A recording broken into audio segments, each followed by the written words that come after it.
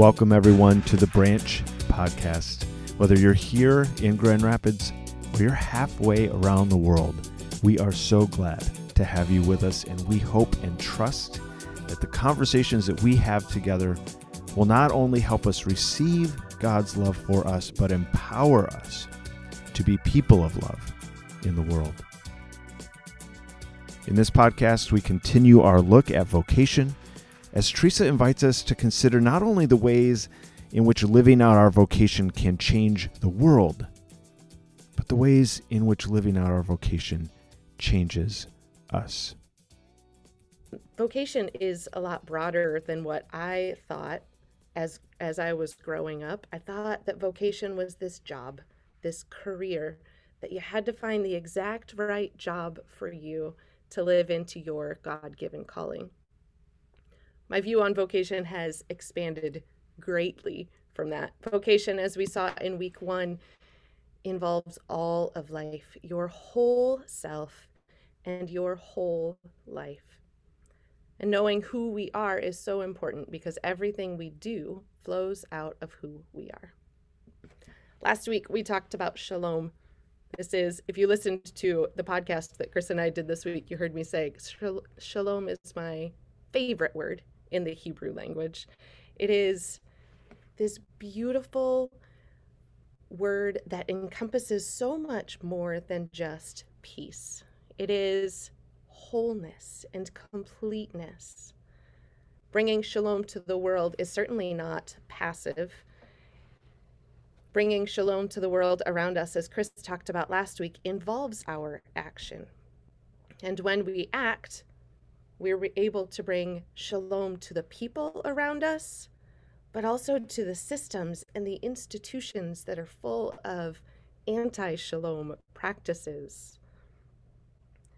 Shalom is about relationships. It's about restoring the way relationships are supposed to be. Relationships with other people, with creation, with God, and even with ourselves. You see, shalom is not only what we bring to the world around us. Shalom is also a gift that we receive. Because the vocation God has given you will always lead toward shalom. For others, for creation, for ourselves. This picture is a few years old. Look at those little people, my goodness. This was taken on June 4, 2015. This was the day that we moved from Joliet, Illinois to West Michigan. There were a lot of tears that day and in the weeks leading up to that day. We were, of course, excited of the opportunities that awaited us here, but the people that we lived around had become our family. We lived a lot of life together in the 9 years that we lived in this house. But when we first moved in, we didn't know anybody. We found a house that we could afford in the Chicago suburbs as young newlyweds. Quite a feat, I might add. And as we started to get to know the people around us, we wondered if maybe we made a mistake in the area that we chose, because the people did not look like us, they didn't act like us, they didn't believe like us. But we had a mortgage, so we were stuck there, right? And so we kept showing up with these people. And over time, we began to realize that those differences that we thought were so big weren't really that big at all. And then we realized that these people had so much to teach us. Those dear neighbors brought me to a place of shalom. In my everyday, mundane life, I was being formed and shaped by those interactions. Those people helped me understand more fully who I am and who God calls me to be. They would have never used that language, but that's absolutely what they did. I wouldn't be who I am today if I hadn't had that experience with those people. So let's take a look today at a story from the Bible where an ordinary, mundane task brought shalom to a woman who desperately needed it. If you have a Bible or a device in front of you, I'm going to be in John 4 today. We're going to look at a good chunk of this, so keep it nearby. For now, we're going to start with verse 4, and we'll read through verse 18. And I have to move you all, sadly, off the side of my screen. There, bye. Eventually, he, Jesus, came to the Samaritan village of Sychar, near the field that Jacob gave to his son Joseph. Jacob's well was there, and Jesus, tired from the long walk, sat wearily beside the well about noontime. Soon a Samaritan woman came to draw water, and Jesus said to her, "Please give me a drink." He was alone at the time because his disciples had gone into the village to buy some food. The woman was surprised, for Jews refused to have anything to do with Samaritans. She said to Jesus, "You're a Jew, and I am a Samaritan woman. Why are you asking me for a drink?" Jesus replied, "If you only knew the gift God has for you and who you are speaking to, you would ask me, and I would give you living water." "But sir, you don't have a rope or a bucket," she said, "and this well is very deep. Where would you get this living water? And besides, do you think you're greater than our ancestor Jacob, who gave us this well? How can you offer better water than he and his sons and his animals enjoyed?" Jesus replied, "Anyone who drinks this water will soon become thirsty again. But those who drink the water I give will never be thirsty again. It becomes a fresh, bubbling spring within them, giving them eternal life." "Well, please, sir," the woman said, "give me this water. Then I'll never be thirsty again, and I won't have to come here to get water." "Go and get your husband," Jesus told her. "I don't have a husband," the woman replied. Jesus said, "You're right. You don't have a husband, for you have had 5 husbands, and you aren't married to the man you're living with now. You certainly spoke the truth." Okay, I promise this is not where we're stopping for the day, but I want to pause here and look at a couple of things. First, just a little history about wells in the 1st century. Women were the only people who were allowed at the well because it was their job to collect the water. Men were not allowed to show up there. The women did it. And we won't talk about gender roles, but another day. So this kind of became a gathering place for women. They would show up at morning and at evening and collect water for the day for their families. It's kind of like you meet at the coffee station or the water cooler in the office when those things were allowed and safe to do so. This became that gathering place and a place of community. And because it was the desert, it happened morning and evening, not midday. So there are a couple of strange things in this text. First, the woman is alone. And second, she's collecting water in the middle of the day. Why? Well, that answer comes in the verses where we just stopped, in 16 to 18. This woman has had 5 husbands, and she's living with the man she's not married to now.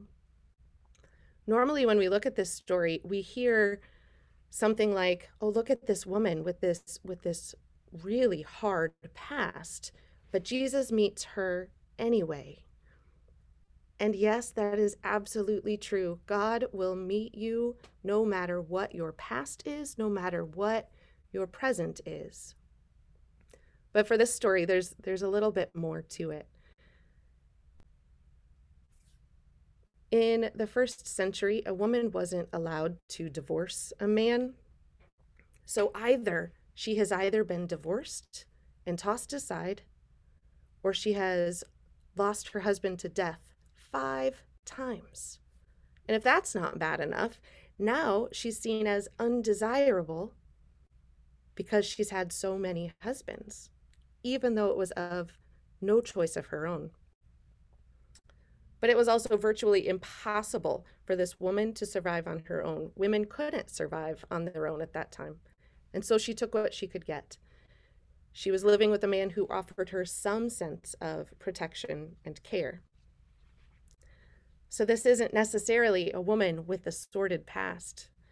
This is a woman who has experienced great trauma, and was told by culture that she was worthless. Jesus knew all of this. He knew the cultural norms. He did not approach this woman to criticize or condemn her like society did. But he sat at the well and he talked with her. This woman likely spent much of her time alone. But Jesus spent time with her and spoke to her. Jesus treated her with dignity. And then he offered her a gift, a new life, a full, deep, rich life rooted in the love of God. He offered her shalom. So can you see it just a little bit more clearly now? The woman had a job to do. My screen's going wonky. Hold on. The woman had a job to do.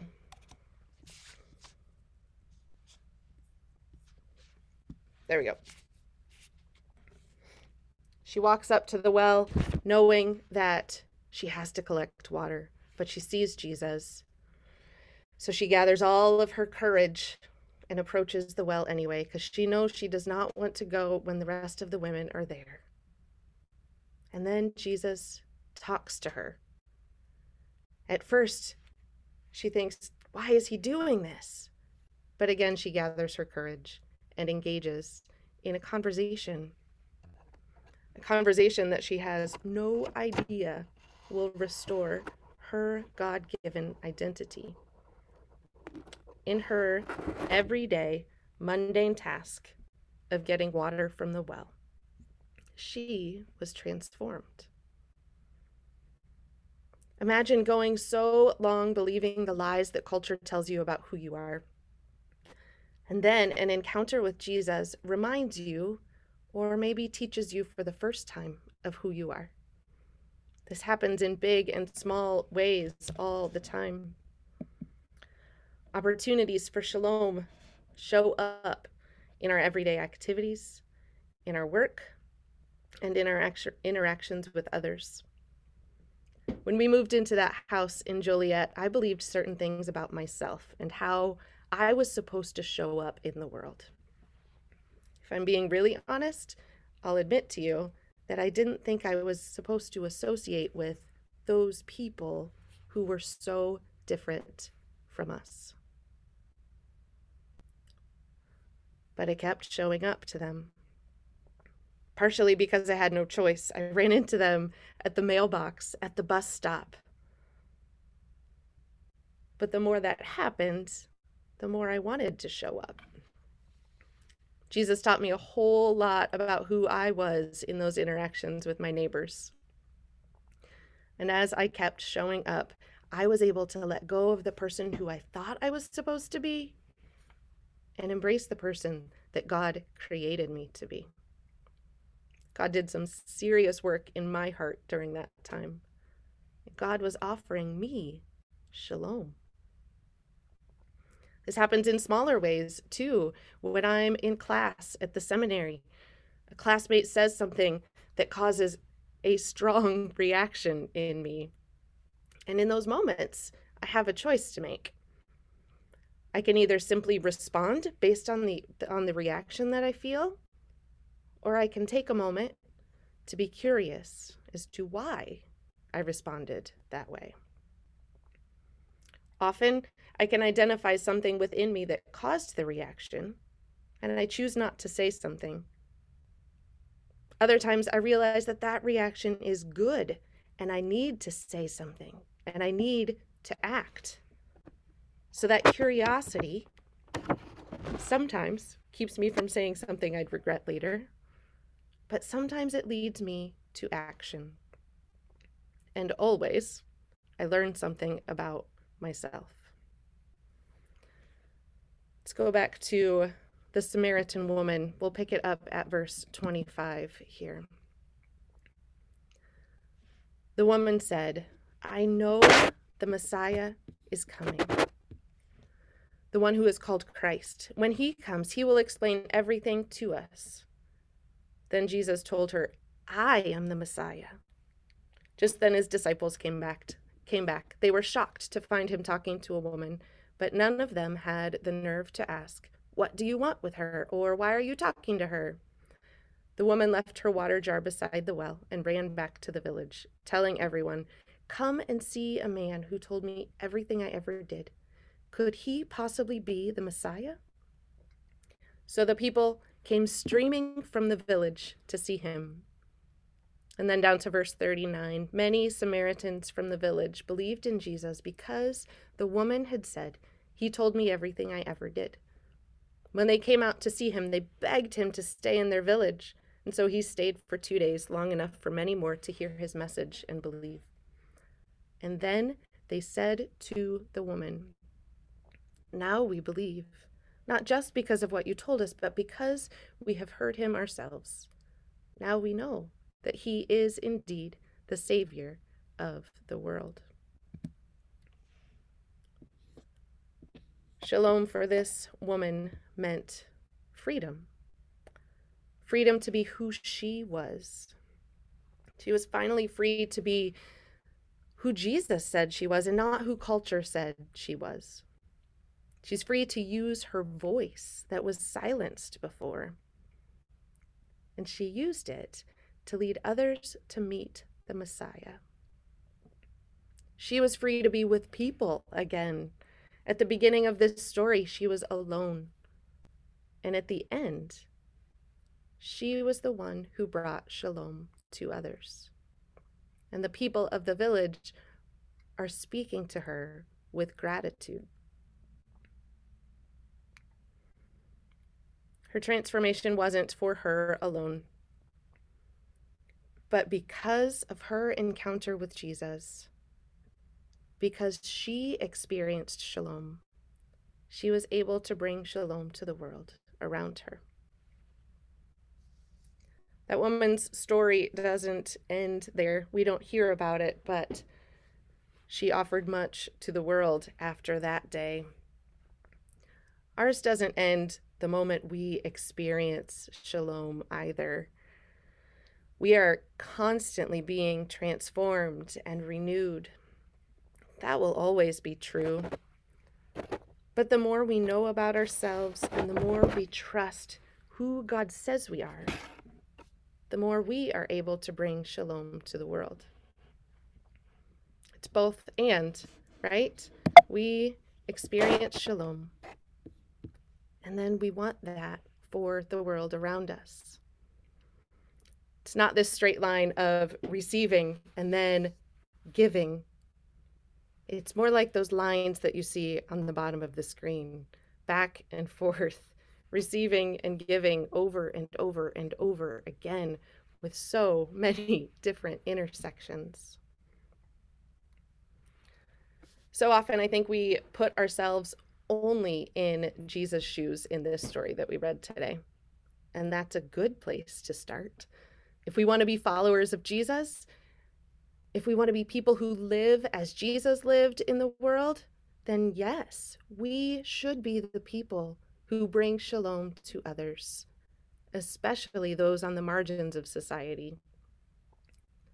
But I think there's something that we can learn too by placing ourselves in this woman's shoes.